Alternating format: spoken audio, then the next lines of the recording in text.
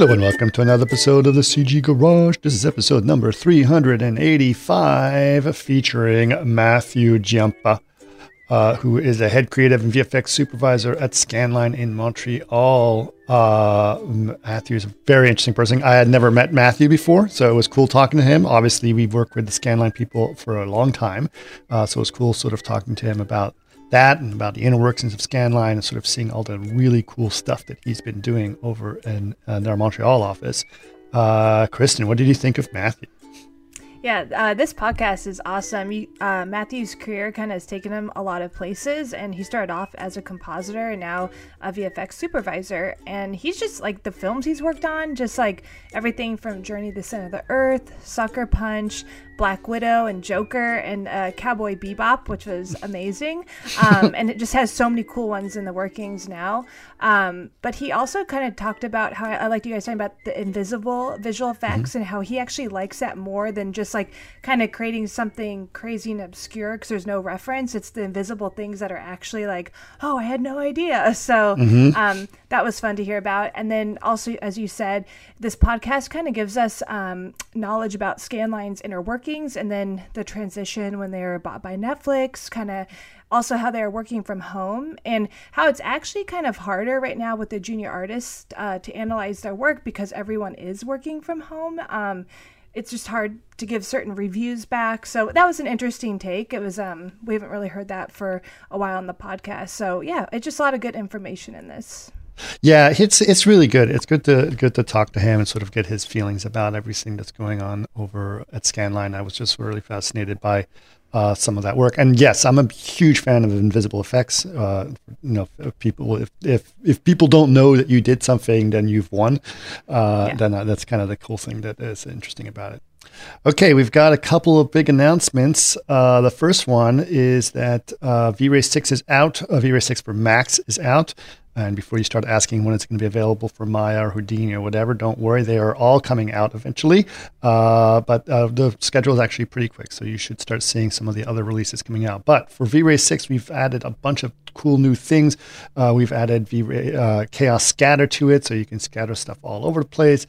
V-Ray decals on displacements, proxies, have object hierarchy.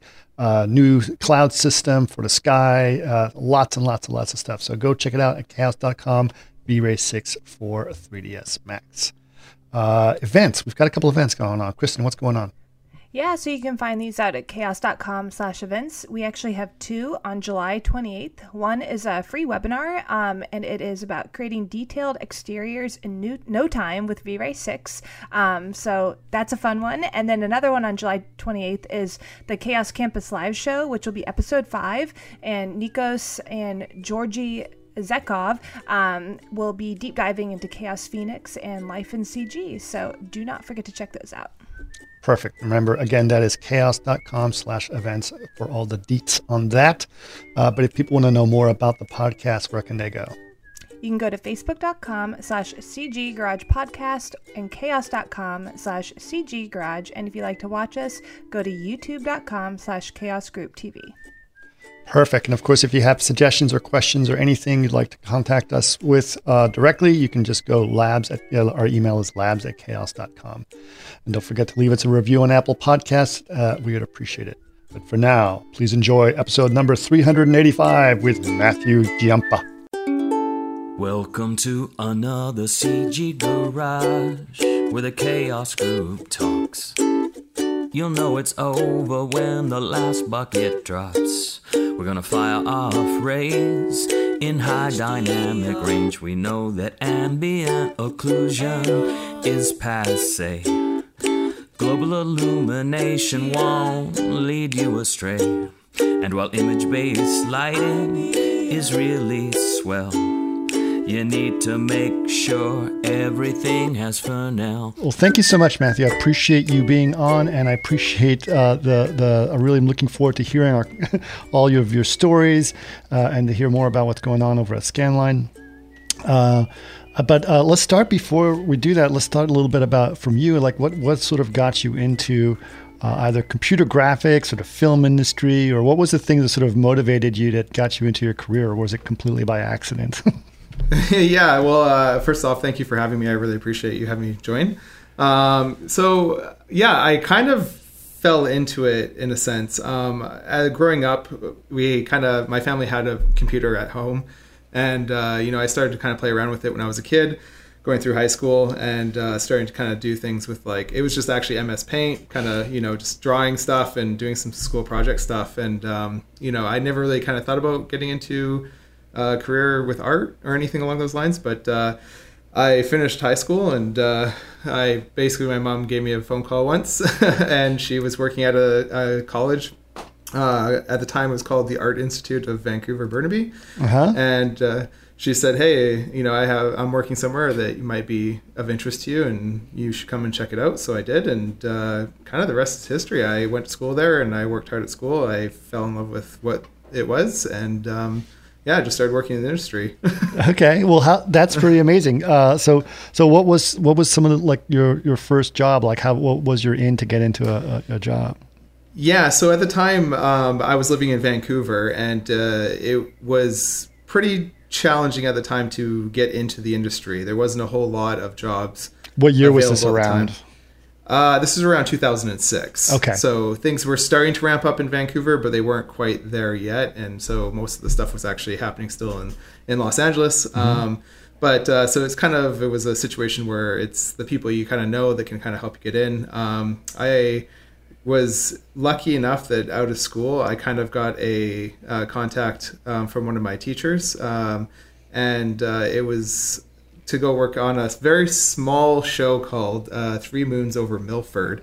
Okay. Something that most people probably have never heard of. There's only one season of it. Okay. But it actually was surprisingly a really, really great opportunity for me.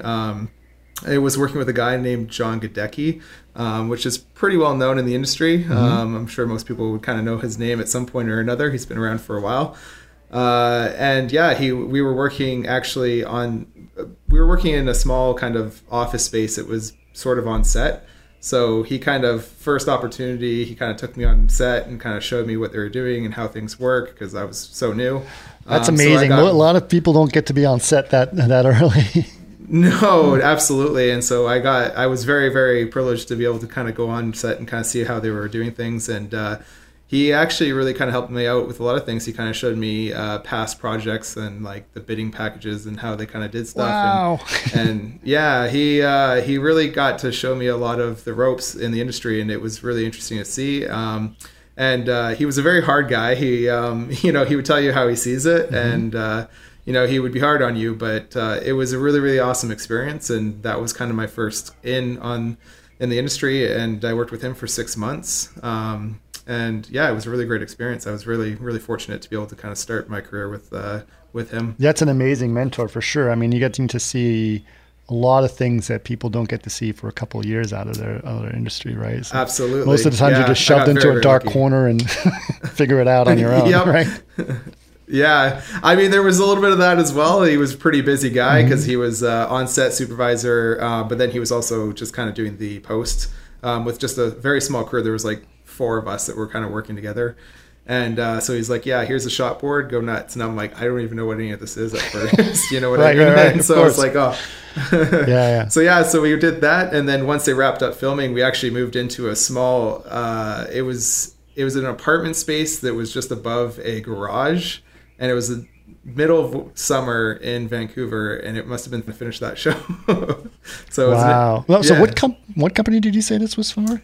So it was actually not it wasn't really a company. It was 3 Moons Over Milford. It was actually a show where John was doing the visual effects supervising on set, but then he also had his own for the show itself. Exactly. Okay, yeah. got it. So he put everything together, and then he closes it down once the show was over, and then he moves on to something else afterwards.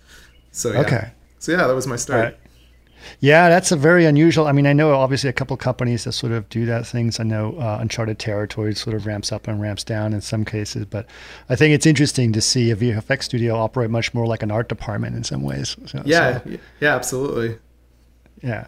Well, cool. Okay, so that is definitely a plethora of experience in your first 6 months in the industry. How did you migrate that into something else? Where did you go from there? Yeah, so basically after that kind of all transpired, I got contacted by some people over at a company called Frantic Films. I know Frantic, yeah. Yeah, so way back in the day. And so down in Los Angeles, or? No, actually it was up in Vancouver. That's right.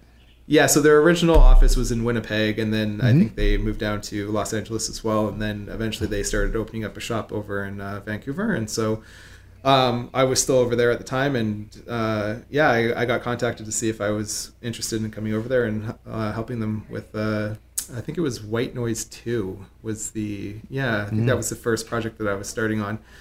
And so I said yes to it. And it was a pretty great experience. It was White Noise 2, and then it kind of transitioned into Journey to the Center of the Earth, the original one. Yep. I remember they worked on that. Yeah, so I worked on that. There was a lot of long days and sleeping under the desks for those ones, trying to complete it. But again, a really, really good mentor. Shane Davidson was my comp soup for that when I was there. And I owe a lot to him for what he kind of did for me when I was there. He definitely showed me the ropes, and it was kind of a funny experience. The first time I met him, he kind of came back from vacation, and he came back early to kind of help out to finish White Noise 2. And he wasn't really happy about it because, he's coming back early from vacation that he was supposed to have. And he kind of looked over at me and he's like, "Who are you?" And I was like, my name's, Matt, I'm a new compositor. And I was like, he's like, okay. And he's like, I just asked him, like, would you like to see like my reel or anything? I'm still new and young in the industry. And so I asked him that, and he looked at me. He's like, "No, I'm pretty sure I'll be able to tell pretty quickly if you're good or not," and walked away. But sure enough, we became pretty close, and I ended up becoming staff over at Frantic Films. So I guess it kind of worked out in my favor. Yeah. I'm sure. Yeah, that's pretty. Yeah, it's can be a little intimidating, I'm sure, especially being a little junior as you are, and some guy comes like, "What's going on?" Yeah, exactly.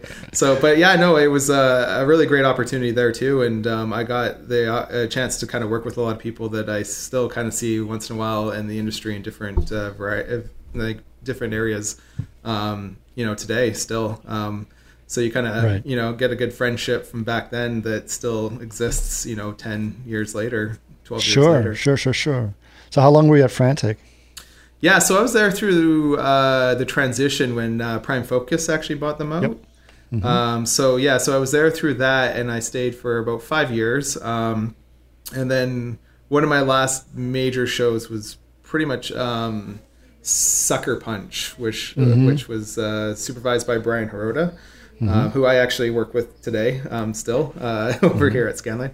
And so I stayed there for about 5 years, and then I worked on Sucker Punch with Brian, and he ended up going back to Los Angeles, and he kind of contacted me and said he needed some help over at Pixamondo in LA, and he was wondering if I was interested in coming down to LA. And as a 22-year-old kid, I was like, "Yep, sure, why not? Let's go down south and see what it's like over in Hollywood." And so I ended up making the transition after that over to Pixamondo down in LA.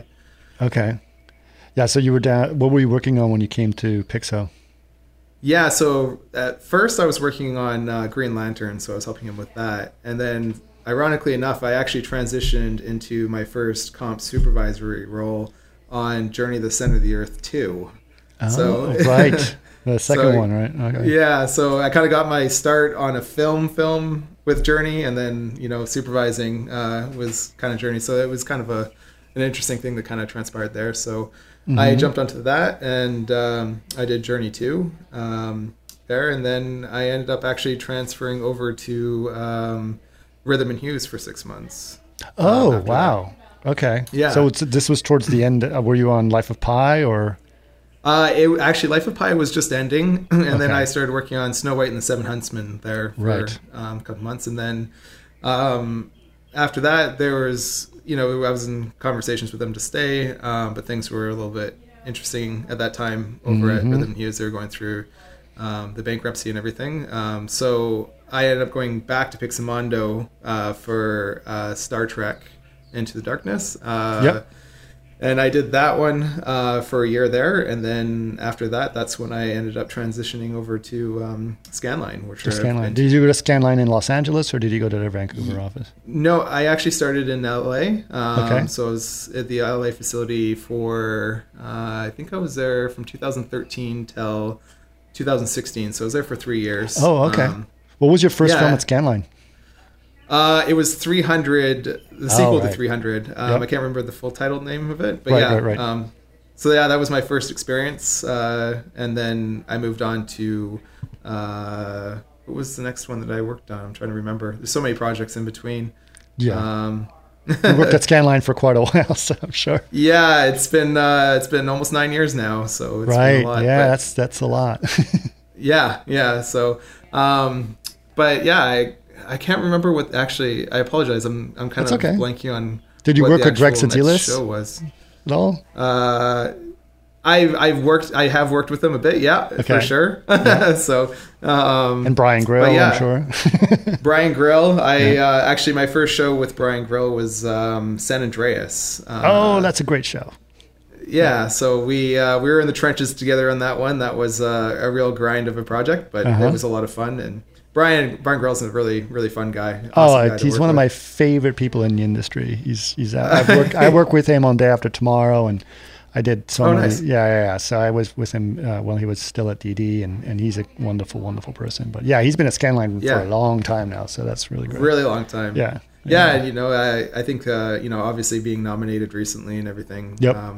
I was really happy to see that for him, and he's always a very fun, positive guy. Really happy, really. Oh yeah, really he's like a big teddy bear. So that's the best way to describe it for sure. Yeah. He's amazing, and it's really great. I mean, it's been so wonderful to see all these incredible things coming from Scanline, all this incredible talent that's been happening for a long time. And obviously, he said, you've been there for 9 years, so obviously you're seeing the benefits of that as being a nice good home for you. But obviously there must have been at some point he was like, hey, that's an opportunity to go back to Vancouver. So yeah, no, absolutely. So what motivated that? Yeah, it was just looking for a life change. I had been down in LA for about 4 years after that, or I guess it was 6 years.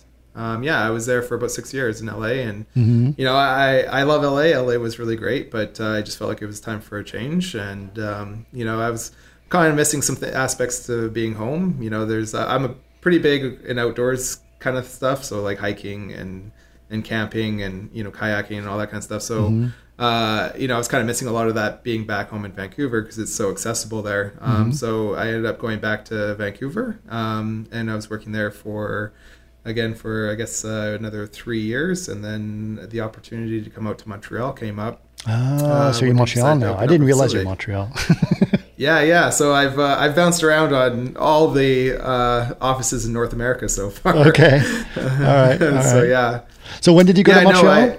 What year you said? I came out here in 2019. Oh, okay. So it was, I transitioned out once they opened up the facility. They were kind of looking for some help, just to make sure that they had somebody that they knew and trusted over here in Montreal. And I said that I'd be happy to take the opportunity and go see another city and see how it goes. And I've been here ever since. 2019 was around the time that Scanline opened the Montreal office?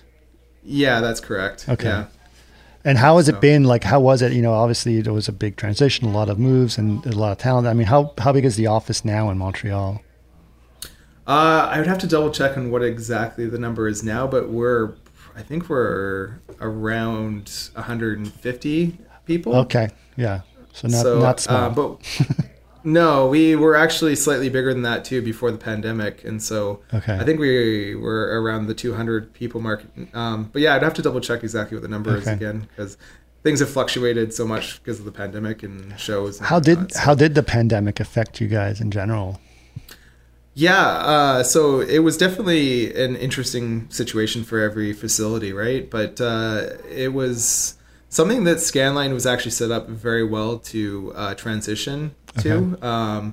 So one of the things that Stefan had really originally done, the owner of Scanline, previous owner, now that it's been bought by Netflix. Right. But our CEO. We call him founder. We can call him founder. Yeah, that sounds like a good one. So he actually never had a setup where you would have a machine that you were working at your desk. Right. It was all basically just PCO IP. And it was something that he had ever since I started at the facility. I think he's had that forever. Right. So that was originally even down in LA. It was one of those things. And then once we transitioned into moving into Vancouver and then here in Montreal, it just made that transition easier to basically just open up shop because everything was still in LA and we just worked PCOIP. And so when the pandemic hit, we got some phone calls, obviously, from clients and stuff like that, and they were asking us kind of, what's the plan for working through the pandemic? And, fortunately enough, like we were able to say, like, it's easy for us to be able to transfer everybody working from home because we have a secure network that we currently work at, and we don't have machines at the office, so we can actually transfer people home and work from home if that's what's needed. Right. And, so... We were able to quickly transition into that. Clients were pretty happy about that, the fact that we were able to do that so quickly, because a lot of facilities, I think, kind of scrambled to try to figure out how to make that work. Yeah. And I've heard that a few times, but I'm wondering, like, how did they respond, or how did Scanline even respond to the fear of the social leaking, right? Like if like someone's behind you, or, your spouse says something or whatever is going on. So... it's really funny because it was one of those things where originally that was such a big thing with security, right? And that's why you always had to go to an office. And nobody ever really wanted anybody working from home unless there was like strict like guidelines that they had to abide by, locked doors, no windows, et cetera, et cetera. And, for the most part, it's still the case that we still have specific things that we have to make sure that, we go by, like we can't have like windows in the rooms and stuff like that. And so... But it was funny because their fear of that kind of went away when they realized that their shows might not get finished in time. Yep. So we kind of, it transitioned from we don't want this to happen because we're fearing that people will leak stuff to how are we going to get the show done? What is your plan? Right. And it's like, we can have people working from home. They're like, okay, great. And then the fear kind of went away. What's amazing is it went away across the entire industry in some ways, and nothing really leaked. No, exactly. And I think that, you can kind of credit that to like, remote work, the way that we have it set up, where people aren't taking the actual physical work back home. So you can't just plug in, a USB key and take whatever you have and then, leak it. Right. So, I mean, I guess you could theoretically kind of just like film something with your camera or something like that and leak it. But it just, I'd agree with you. I'm very, very surprised that nothing really did get leaked over this time, because there's a lot of people working from home now. Right. But I think it was actually a really good test for the industry too, to see if it's a possible thing to do. Because, you have so much talent, so many different places around the world, and having them to try to relocate all the time just to work for your facility is always a challenge. So I think that it was a good test, and it proved to be really successful, and it gave us now the ability to be able to hire worldwide and not have to require people to come to a specific location to work. Right. And so it kind of broadens our horizons to be able to hire more people in different areas. Yeah. So. Yeah, for sure. And what are your thoughts about, the fact that, obviously you're in Vancouver and Montreal for specific tax reasons. Now, what does that imply for remote work and people working from anywhere? Does that imply that they can work in the Montreal office and still be in New York or wherever else they want? Or how does that work? Yeah. So, I mean, I'm not going to sit here and say that I know the logistics of the tax credits and everything, because that's something that there's another department for. Of course, yeah. But for the most part, so from my understanding, it's like obviously there's still, for the tax incentives, say, for example, in Montreal, like you have to be a citizen of Quebec to be able to qualify for those tax incentives for those people. Okay.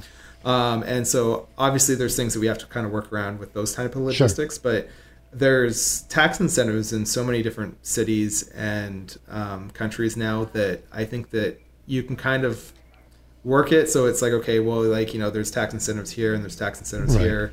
and this is where these kind of work, and so we can kind of work it based off of like obviously needs on shows and what shows requirements are for those tax incentives. So yeah, it's definitely a little bit more challenging, but like prime example is like there's tax incentives in Toronto or Ontario compared to Vancouver to here, Georgia. Yeah, but you could hire a couple people in Ontario and still get those tax incentives, yeah, right? So, exactly. So there's still ways to be able to kind of do it. And I know that like the UK has good tax incentives as well. And we obviously have an office there now too. But yeah, so there is still a need to be in certain locations, but it doesn't necessarily mean it has to be a location where Scanline has an office or a facility. Sure. Yeah. Sure. I think that's really interesting. I think, I think that there has been some interesting disruptions with the work from home situation in the industry. And I think it's really interesting to see what are the benefits for people and how people are justifying it. I think obviously there's some challenges as well. Like what were some of the challenges for you, in the Montreal office? Obviously you weren't there very long before they shut down everything and you can't be at people's desks anymore. So how did that work for you as a supervisor? Yeah, for sure. I mean, it definitely had its challenges, right? Because it's nice to be able to just go to somebody's desk and have a conversation with them, see what they're doing, and, talk to them about stuff and give them direct feedback. Whereas now you kind of have to basically pick up a phone and call them and say, hey, how's it going? What are you working on? And figure that stuff out. I thought that transition was going to be a little bit more difficult than what it actually was. I was pretty surprised, especially at the beginning. There was definitely a lot of people that were working still very hard at home, and it was easy to kind of communicate still. And Scanline has a software that's called iLine that we use for meetings and reviewing and everything as well. So that makes things a lot easier for reviews, and it's just all kind of remote now. But the one thing that I would say that has been really, really difficult, and we're starting to see a lot more now, is we're starting to kind of get out of the pandemic and seeing about having people coming into the office is like you have a lot of these younger kind of people coming in that maybe not necessarily have as much of experience as some of the other people that have been in the industry for years that aren't able to just have that conversation with their the person they're sitting next to saying, hey, I'm having difficulties with this, what would you do to kind of fix this, or whatever the case may be. Like you actually have to physically pick up the phone, but if you don't know anybody that you're necessarily working with because you've never met them, the chances of you picking up that phone and asking them is very slim, and I think that's really challenging for like new people getting into the industry with everybody working from home. And then there's also just the fact that as a supervisor, there's sometimes where you might be working with somebody, and be like, oh, this person's actually like a lot more advanced than I thought they might be. And you can kind of see it with your interactions at the office. Whereas if they're working from home, you don't really see a lot of it and you don't really talk to them as much. And then you just see what they're producing, but you don't know how long it's taken. You don't know how they got there or whatever the case may be. So it's a little bit harder to kind of analyze how good somebody's been doing or whatever the case may be. And people that might need to, you'd be like, hey, this person's really improved and we should definitely get them onto this next show because they're great at this, and or whatever the case may be. And so it's been a challenge that I've been trying to think of how to kind of resolve. And I think one of the things that we would love to do is try to encourage people to come back into the office. Like, I don't think we're going to ever require people to come back to the office. I think it's more, we like the remote work, but I think we're going to encourage people to come in once a week, once a month or something, just to kind of get familiarized with the people that you're working with and, feel more comfortable about just picking up the phone and contacting somebody that you might know and you've become friendly with and say, hey, I'm having troubles with it. You might help me out with it. And I think that's one of the ways we're going to do that. But yeah, I think that's probably been the biggest challenge when it comes to think you're right. I've heard it from several people that junior guys are the ones that are suffering. They're not getting the experience of the interacting with people or the ability to ask for help the same way is very challenging, right? Yeah, 100%. And, it's kind of unfortunate. And I think there's something to be said about that kind of like environment that we used to work in, where it's like you're going for reviews or dailies in the theater room where you have a big projector and everyone's kind of sitting there and you're having discussions about shots and people are allowed to kind of, give their input and feedback on certain things and what their thoughts are on it. And you still get a little bit of it because we're all on calls, but you just don't get the same type of environment because you're looking at it on a monitor rather than a big screen. How has that been? I mean, you're obviously a big comp guy, and when you're looking in the screening room and calibrated color or some kind of other, like, what has been your challenge of looking at things on a monitor at home compared to a screening room? Yeah. Okay. So I might get in trouble for saying this because I think I'm a little bit different than a lot of people, but to me, the calibrated monitor and working in the dark that we used to do back in the day, I think was a bit overrated. Honestly, I think a lot of it, as long as you're kind of matching colors, like, one way or another, if a client says something's too blue, but on your screen it may not look that blue. If you look at your values and if they're saying that they feel like it's too blue, then you just shift a little bit of blue out of it and you can adjust and tweak accordingly. You know what I mean? Right. And don't get me wrong. I think there's definitely a value in seeing things with a calibrated, monitor or a projector that's calibrated to see it how it's supposed, like, truly should be seen. Mm-hmm. But I think that there's a lot that can be done with it. With even just the monitors that you have. Granted, we do have calibrated monitors and everything. Obviously, we have the Dreamcolor monitors at home while we're reviewing stuff, and so we are seeing it hopefully in proper color. But yeah, but you don't have someone coming by and knocking on your door and calibrating your monitor at the same time. No, you definitely don't anymore. And so But I think the biggest challenge with it is always, like, your Dreamcolor monitor is a 24-inch monitor, right? And right. I've kind of set myself up so that I can kind of switch over to a 65 inch television, so at least I can see it larger. Because I think one of the more challenging things, surprisingly, is less of the color and all that kind of stuff. It's more of, like, just picking up on things like maybe a bad roto shape, or something doesn't look right over here, but you just don't see it because it's smaller than what you typically final things with. So I think that's where the biggest challenge came in. And then, looking at a TV, obviously you're not going to ever get your television calibrated properly enough to. I was going to ask you about that. I mean, obviously you guys are doing a lot of streaming stuff as well that's happening where everyone is, right? And a lot of things that's going on TV. And all these TVs all have HDR mode, and everyone's got whatever color. Most of them poor choices in color and frame count. Yes, very poor choices. Put in my color in vivid. It's like, no. So yeah, exactly. but it's really hard. I mean, to sort of, like, think about, like, because I knew that when I was first in the industry, I was still doing film back then, right? So we knew exactly, okay, it's film, it's got this range in the theater, it's going to look like this. After, when it goes to TV, it doesn't matter. I don't care anymore. But nowadays, it's like kind of all over the place. So it's got to be a challenge to sort of think about color and some of that.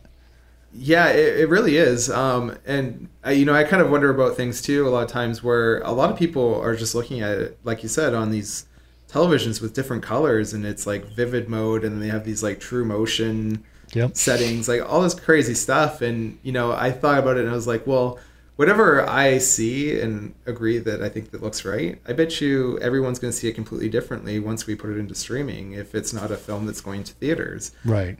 So obviously the color still matters and everything along those lines, but it definitely seems like a different environment when it comes to how you're color correcting stuff or how things look visually to you, because the people aren't going to see it that way. They're going to see it a very different way because of their television. Well, as a cinephile, I'm just happy to, like, there's streaming networks that will, if they have something in their good color, they actually force your TV to go to cinema mode, like, or to the really? Or direct. I think it's called. I forgot. There's a specific mode that was developed that Tom Cruise, believe it or not, was one of the people championing this mode. It's a TV. Yeah, it takes your TV to the proper frame rate and the proper dynamic range and, colors, which to most people looks too warm and too dark. Yes. But it's great. And then you can say, oh, finally, I can see, Saving Private Ryan correctly, so whatever it is. Yeah, absolutely. It's funny because a lot of times, you get a new television or something. I've had the same thing where you get it at first and you're like, I'll calibrate it later. I'm not, I might not have time. You start watching it for a little while. And even for sports, like, seeing things bright and stuff is is kind of nice. Yeah. But then, yeah, you kind of like, okay, I'm going to do a calibration on my television and put it in cinema mode. And you look at it, you're like, oh man, this looks so different and so warm. So, but at the same time, like once you start to get used to it, you're like, yeah, this looks more natural and correct for what it should be, you know? Yeah. But yeah, it's interesting. I didn't know that, you know, that was, I think it's called creators mode, or I forgot what it's called. I'm blanking on it, but I'll look it up. I'll definitely have to look that up myself too. Yeah, it's very interesting. It's cool. Okay, so let's talk about some of your more recent projects at Scanline and some of the things you've worked on since you've moved to Montreal. What are some of the big things that you worked on? Yeah, actually, that's a really good question. So once I came out here, I got really lucky. I got my first opportunity to be a VFX supervisor. Nice. And it was on The Joker, actually. Great show.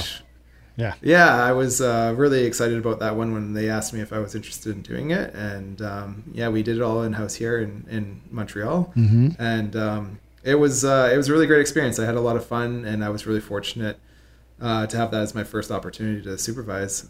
What were some of the things that you guys were doing on The Joker? Yeah, so it wasn't anything too crazy. So it was a lot of set extensions and just kind of cleanup work and adding things like graffiti and all that kind of stuff. There was very little 3D that was involved in it. Oh, interesting. Okay. There definitely was some, but it was pretty minimal. So it was kind of a little bit more orientated to my background of compositing. Mm-hmm. And so that kind of worked out in my favor, I think. Right. But yeah, like obviously some of the extensions, they were some of it was 3D, but then a lot of it was just like paint over with DMP. Okay. And it was a lot of invisible effects. You weren't supposed to know about it. And I think those are some of the most underrated things that happen, for sure. And it sounds to me like Scanline, it was not by accident that they decided, we'll make him a VFX supervisor on something that is totally in your wheelhouse, right? Yeah, I'm pretty sure they were pretty smart. Actually, I give them a lot of credit because they've picked a lot of projects for me that were like, okay, we're going to start you off with what you know, and then it's like, okay, we're going to dip you a little bit more into stuff that you may be a little bit less familiar with, or, obviously I'm familiar with like 3D and stuff because we've done so much visual effects stuff here. But it's not, like my background's just not 3D, so eventually they gave me a little bit more and a little bit more, and it's kind of just progressed. And as long as I continued to achieve what they needed, they kept on seeming to give me more, with 3D aspects to it. So I've been really fortunate. They were they kind of slowly put me into the role rather than just dumping something big on me and saying figure it out, Right. So I'm really appreciative of that. So just to make sure that it would work out, because if it didn't work out, you're like, okay, maybe we shouldn't do this anymore and just go back to being comp supervisor. Right. No, well, I'm sure. I've seen some incredible growth and talent from Scanline, and I just think I definitely know they know how to maximize the best talent out of their people. So that's definitely a true statement. So, but going back a little bit, actually, I'm fascinated. What got you into compositing? Like when you started going to school, back then, I know we're going back a long time. Why did you say, I want to do compositing? Like that was the thing that got you into it. You know what? I didn't actually choose compositing originally. Like I basically went to see a counselor at the school, and he's like, "What do you kind of like to do?" And I was like, "Well, I don't know. Like I like to I did some painting and drawing in school, or like in high school. I did a little bit of like digital stuff on computer, but it was just kind of putting things together in Photoshop and stuff, and then they kind of looked at it and they said, you know what, we're going to put you in compositing for visual effects and film, right? Or TV and film. And I was like, yeah, sure. And then I got into it. And then, most people... Did you know what that actually meant? Not really, no, to be honest with you. Back then, basically what everyone kind of talks about is animation, right? It's animation. Yeah. Pixar and all this kind of stuff. So when you're a kid that doesn't know anything about the industry, you're just thinking animation. That's kind of the only thing you kind of think of, right? And then, started going to school. We got a bit of, training on things like Maya and stuff like that back in the day, and doing a little bit of animation and a little bit of modeling, lighting, rendering, and texturing and stuff. But it was very heavily focused on compositing, and I actually just enjoyed it. And I looked at what animation was and stuff, and it just really wasn't an interest to me. And so, yeah, I kind of just fell into it. I don't know how else to really put it. Right. It's not the most exciting. I reasons, disagree. but, I think compositing is an incredible talent, and it's a lot, and especially if you look at what you did on the Joker, it's like that's the magic of compositing, is how good you can make it so no one even knows you were there.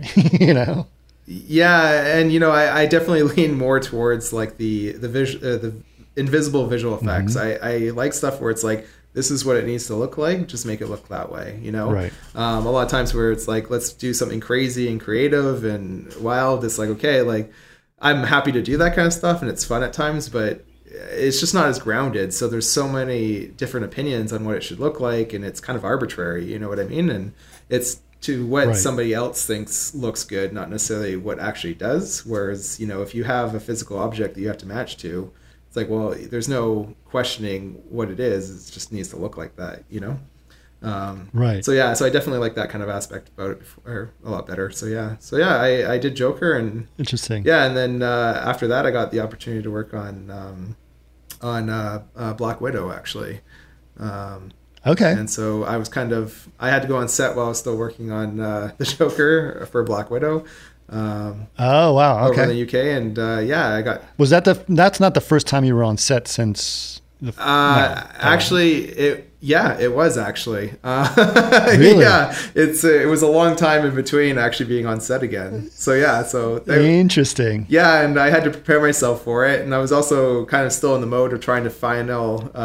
The stuff for Joker. Joker stuff. And so, it's like, I worked literally until 2 a.m. on Joker. I went straight to the airport, and I got onto a plane, and I went straight over to the UK, and I met up with the client over there at, I think it was around 6:30 their time.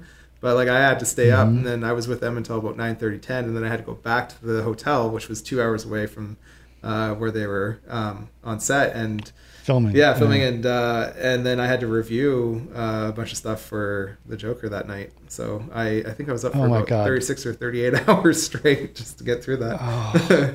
So it's wow. Yeah, it was a really fun experience. Honestly, as crazy as sometimes the hours could be and that kind of stuff. I'm more than happy to do it because it just it keeps you busy too, right? Sure. Sure. So what was some of the stuff that you did on Black Widow? Yeah, so a lot of it, again, was set extension stuff. So we did a whole environment. So we did the bridge sequence. I'm not sure if you actually seen the show. Yeah. Okay. The Taskmaster reveal, I guess, essentially, when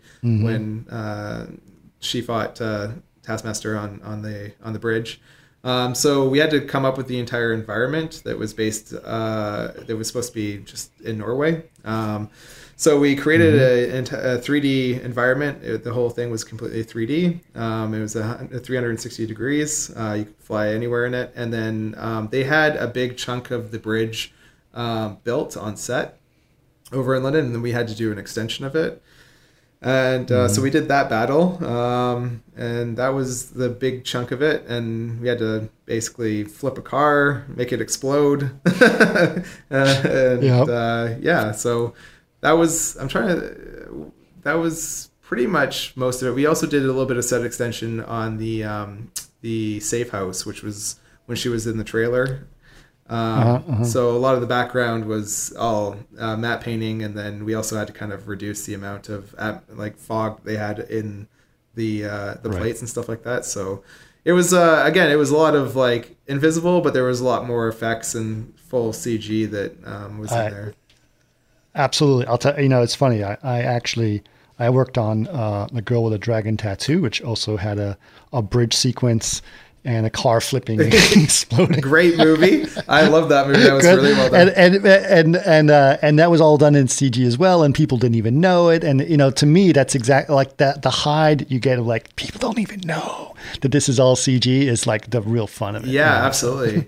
Especially with the Joker. Again, going back to that, I got a lot of questions what did you guys even do? And I was like, well.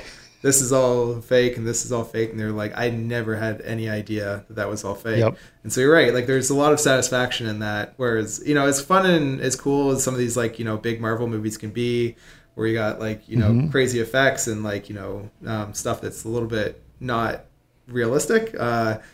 There's just something to be said when somebody's like looks at it and like, I had no idea what you did there. That's really, really satisfying. I mean, I remembered it was, sort of going back to your story about rhythm and hues during the whole Life of Pi fiasco days when the visual effects industry was suffering and they were, rebelling against the industry in a lot of ways. And then some people were responding, it's like, well, I don't really like CG. I don't like movies with CG. I prefer movies like Lincoln. And then someone responded with a picture of Lincoln in front of a giant green screen. So, like, of course. Do you think he just teleported him to the past? No, that's all CG behind. Exactly. So yeah, it was kind of interesting. And it's the same thing. Like, people don't realize how much of what they're seeing on TV is manufactured in some ways. Yeah, it's amazing. And even shows that wouldn't even really necessarily require visual effects. Like there's always a mic boom that needs to be removed, or something else that needs to be removed in shots that people just don't like, and coffee cups that should be removed in something like Game of Thrones. Like in Game of Thrones.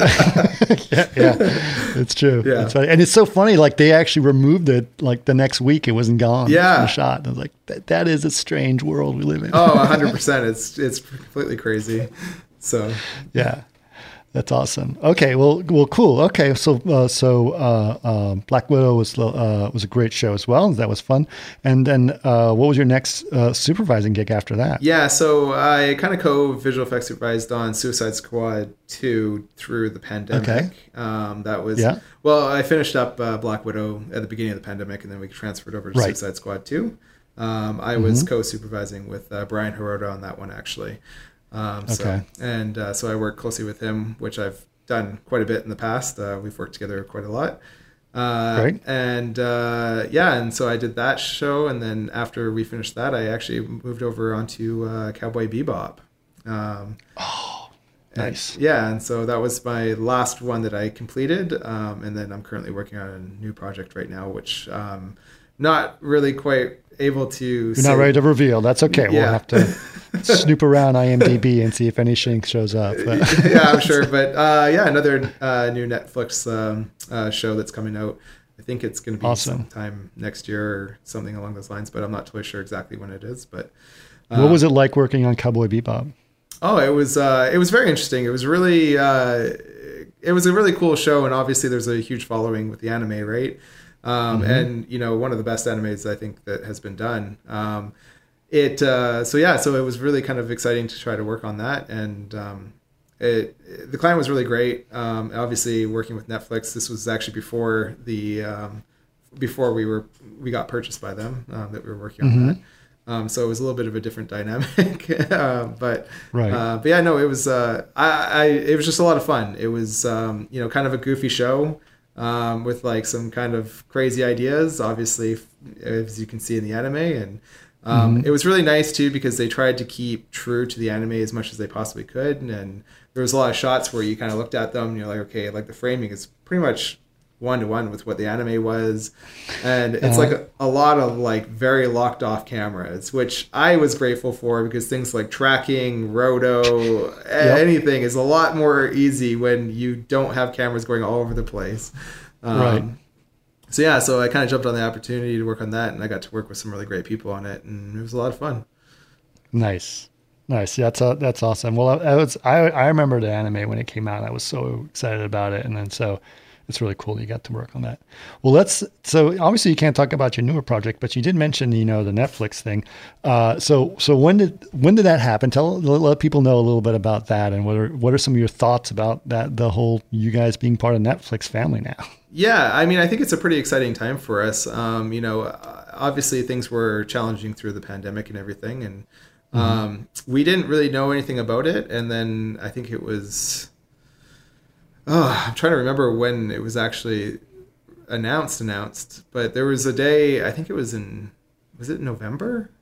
I think it was. It sounds about right. I think it was November. We just got a random message from Stefan, and he was basically like, "Hey, we want a company-wide, meeting."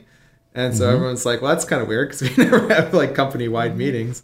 We all jumped onto Eyeline, and he kind of announced to us that we were transitioning over to be part of Netflix team and their family, and it was a pretty exciting time. I think I think Stefan has done an awesome job with Scanline up to that point, and I think he just thought it was the right time to transition over to something, bigger. And we get a lot of support from Netflix. And I think that they really believed in his vision and where he wanted to take the company. And, and so they were pretty excited about it. And I think that it's been really good for us. I think, in the long run, it's going to be a lot more stable. I feel like a little bit less now than it used to be, but the visual effects industry has always been a little bit unstable in terms of, companies. And obviously, as you've seen as well, like DD going through different purchases and, Rhythm and Hughes going under, DNEG being bought.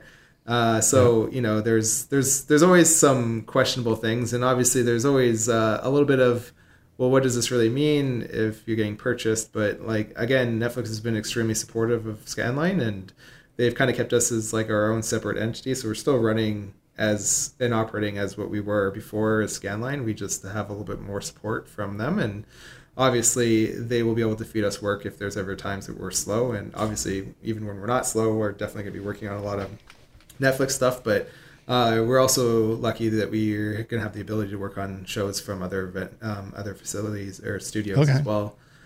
So I think it was a really good thing. I'm pretty excited about the future with what they've been doing and what they've been kind of planning to do.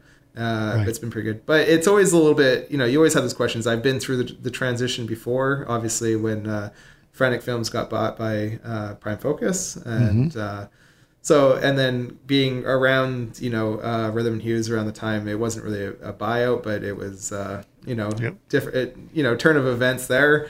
You kind of know that there's a lot of like uneasiness at the time, but again, I think that they did a really good job, and we've been growing still, and we've been looking at expanding some things and improving on network and facility-wide things as well, with Netflix being a part of it now.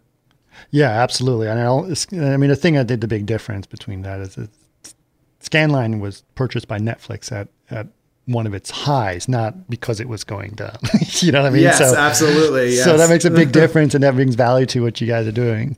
You mentioned Eyeline, but Eyeline sounds like it's a communication tool between, that you guys use between your company, but you guys also have another company called Eyeline as well, right? Yes. Yeah. So yes, for sure. So it's a branded thing with like what we kind of use, the software that we use internally to review stuff and have meetings and whatnot. But then there's also the Eyeline Studios, which is a virtual studio that Stefan had started to develop, which I think was also very exciting for Netflix when he was starting to do that.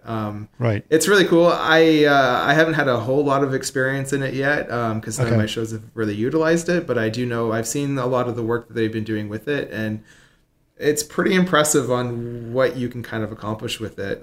There's a lot of things that, like, prime example, it may sound a little bit crazy, but like a face replacement shot kind of thing, Okay.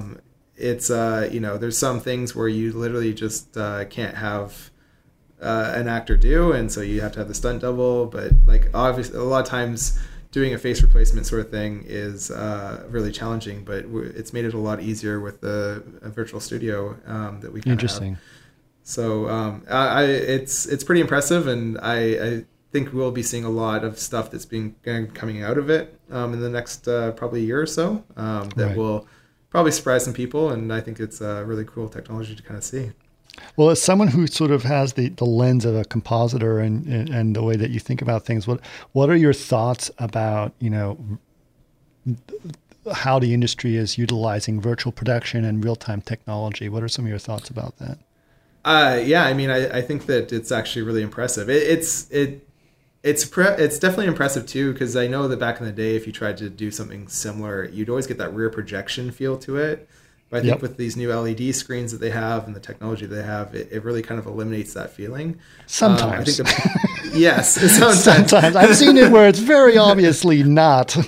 Yes, and I think as long as you plan it right, like The Mandalorian looked phenomenal, and I think they utilized the technology very, very well. But I've also seen things in that. I mean, I'm not going to name names, but there's been some shows like, are you kidding me? Yeah. And I think there's also a lot of challenges with it too, because like a prime example is, I guess, depth of field, right? It's, you have a screen, and your camera can only capture to where that screen is, where you might need to capture even more, so your depth of field might be off, or whatever the case may be. But it's really interesting too, because I know now, like, you can kind of develop an environment, and then you can project it on these on the LED screens, and basically have like people act in front of it, and then you can still change it in post. It's a lot more kind of tedious work, because obviously you don't have a green screen to replace anymore. But the benefit you have in it is you're getting proper lighting from the environment onto those actors. And as long as you kind of keep true within like what that lighting environment is, I think it's so much more beneficial than having a blue screen or a green screen. Because every time like if you have proper lighting coming from above, from a sky or whatever the case may be, like before you'd have all this spill, then you have to get rid of the spill, but then you have to like try to blend in some of the color from the environment into it to try to make it look right. But you have weird set lighting that doesn't really match. And so now you're faking things in the background to kind of make it. It sometimes gets very messy. Sure. It wasn't planned out properly. And it always looks fake, if you don't get it right. And I think this really kind of helps eliminate a lot of that. I've seen a lot of LED wall sort of demos or demonstrations from different places, and one of the things that they do is to have the whole environment except right in the frustum of the camera to put a green screen, so that they can put a higher quality background in there. But the subject gets all the lighting of the environment. But as a compositor, like practically speaking, give me the honest truth. Like if that really works, you still have that edge of glow green that you have to get rid of, right? Yes, it definitely does, for sure. So that is one of the problems you have. But the nice thing about it is you don't have just such a huge, broad, green screen that is just flooding your environment with green, right? Or blue. So if it's isolated, at least you're kind of isolating it to one specific area. Although unfortunately, that's usually the focal point of whatever the shot is. And so but you get a general lighting is better, much better than it was, right?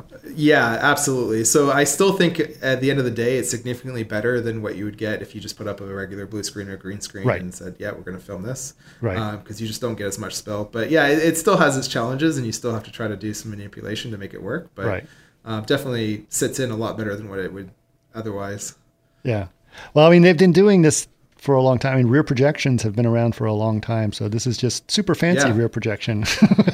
It was really funny when I started to see like some of these companies starting to use it, and like the Mandalorian stuff. I'm like, man, like we're going way back to like, years and years ago. Like we haven't tried this kind of stuff in a while. And I think it's just the idea that you can get the parallax to work better now. So that's the big change, right? Yeah, for sure. So I obviously like things like Unreal 5 has definitely helped kind of push this stuff along, because you can kind of get a lot more realistic looking environments in a very quick manner. And again, if the environment isn't 100% right off the bat, they can still start filming. They have a very good general idea of what the environments could be, what the lighting is.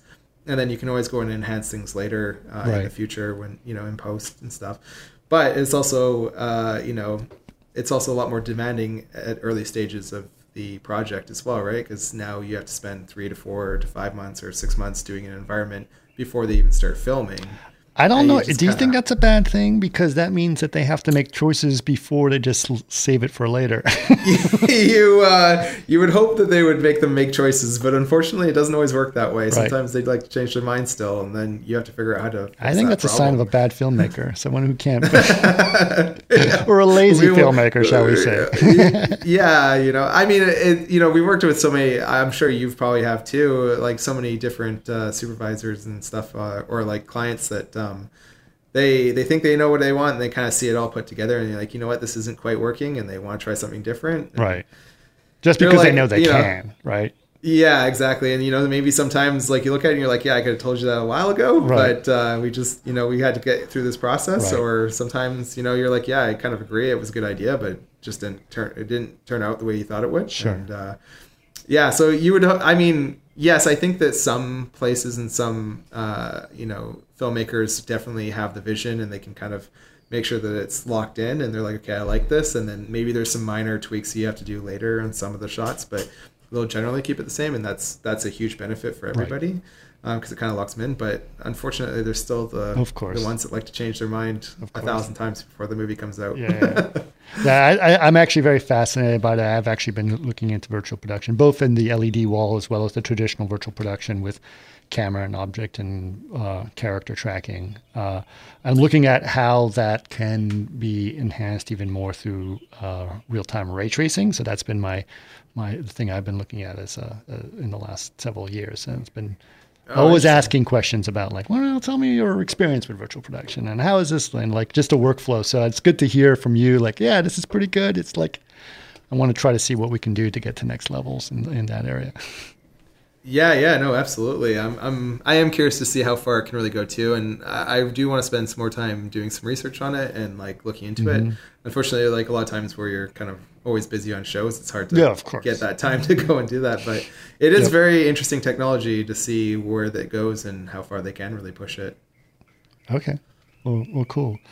Well, I know we can't talk about your next project. Can you mention anything about it? Are you doing environments? Is it invisible effects? Is it big shabam effects? I mean, you know what? I would love to give a little insight on it, but I just also don't want to get myself in trouble. Let's play it safe. We'll put it this way. I think it's a really, really cool show that we're working on currently, and I think that it's going to be pretty exciting when some information comes out about it. Okay, well, can you give us a tentative idea of the release date so we can be happy to know about that? I actually don't even know tentatively the release date. I know, right. Because it's streaming, right? It's a streaming project. Yeah. Oh, yeah. So, and the streaming ones, they don't have as tight a deadline, or they don't have to do theatrical releases. And No. It's like basically until that they decide to put out a trailer.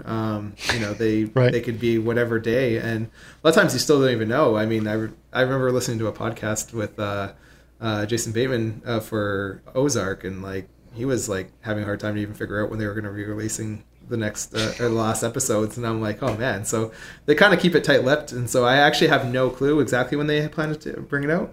Right. But I think it's gonna be a really fun project. Like it's a really fun project to be working on. I think it's gonna be a really fun show to see, and I'm pretty excited for it to come out. But it's going to be a while yet. That's the only thing I can tell you. It's going to be a while. Okay. All right. Yeah, it's not anytime soon. Still early days. Yeah, exactly. Cool. I wish I could give you a little bit more information. I apologize. Oh, no, please don't. Of course, I feel like I'm prying at this point. But listen, Matthew, it's been awesome talking to you, and it was great to hear your history. And, it sounds like Scanline is doing really well and succeeding in a lot of great ways, and it's always cool to talk to you guys. Obviously, Chaos has been sort of helping and being part of Scanline's success as much as we can possibly do for you guys, so I'm very happy that we're able to do that with you guys as well. So thanks so much for doing this, man. No, thank you so much, Chris. I appreciate it.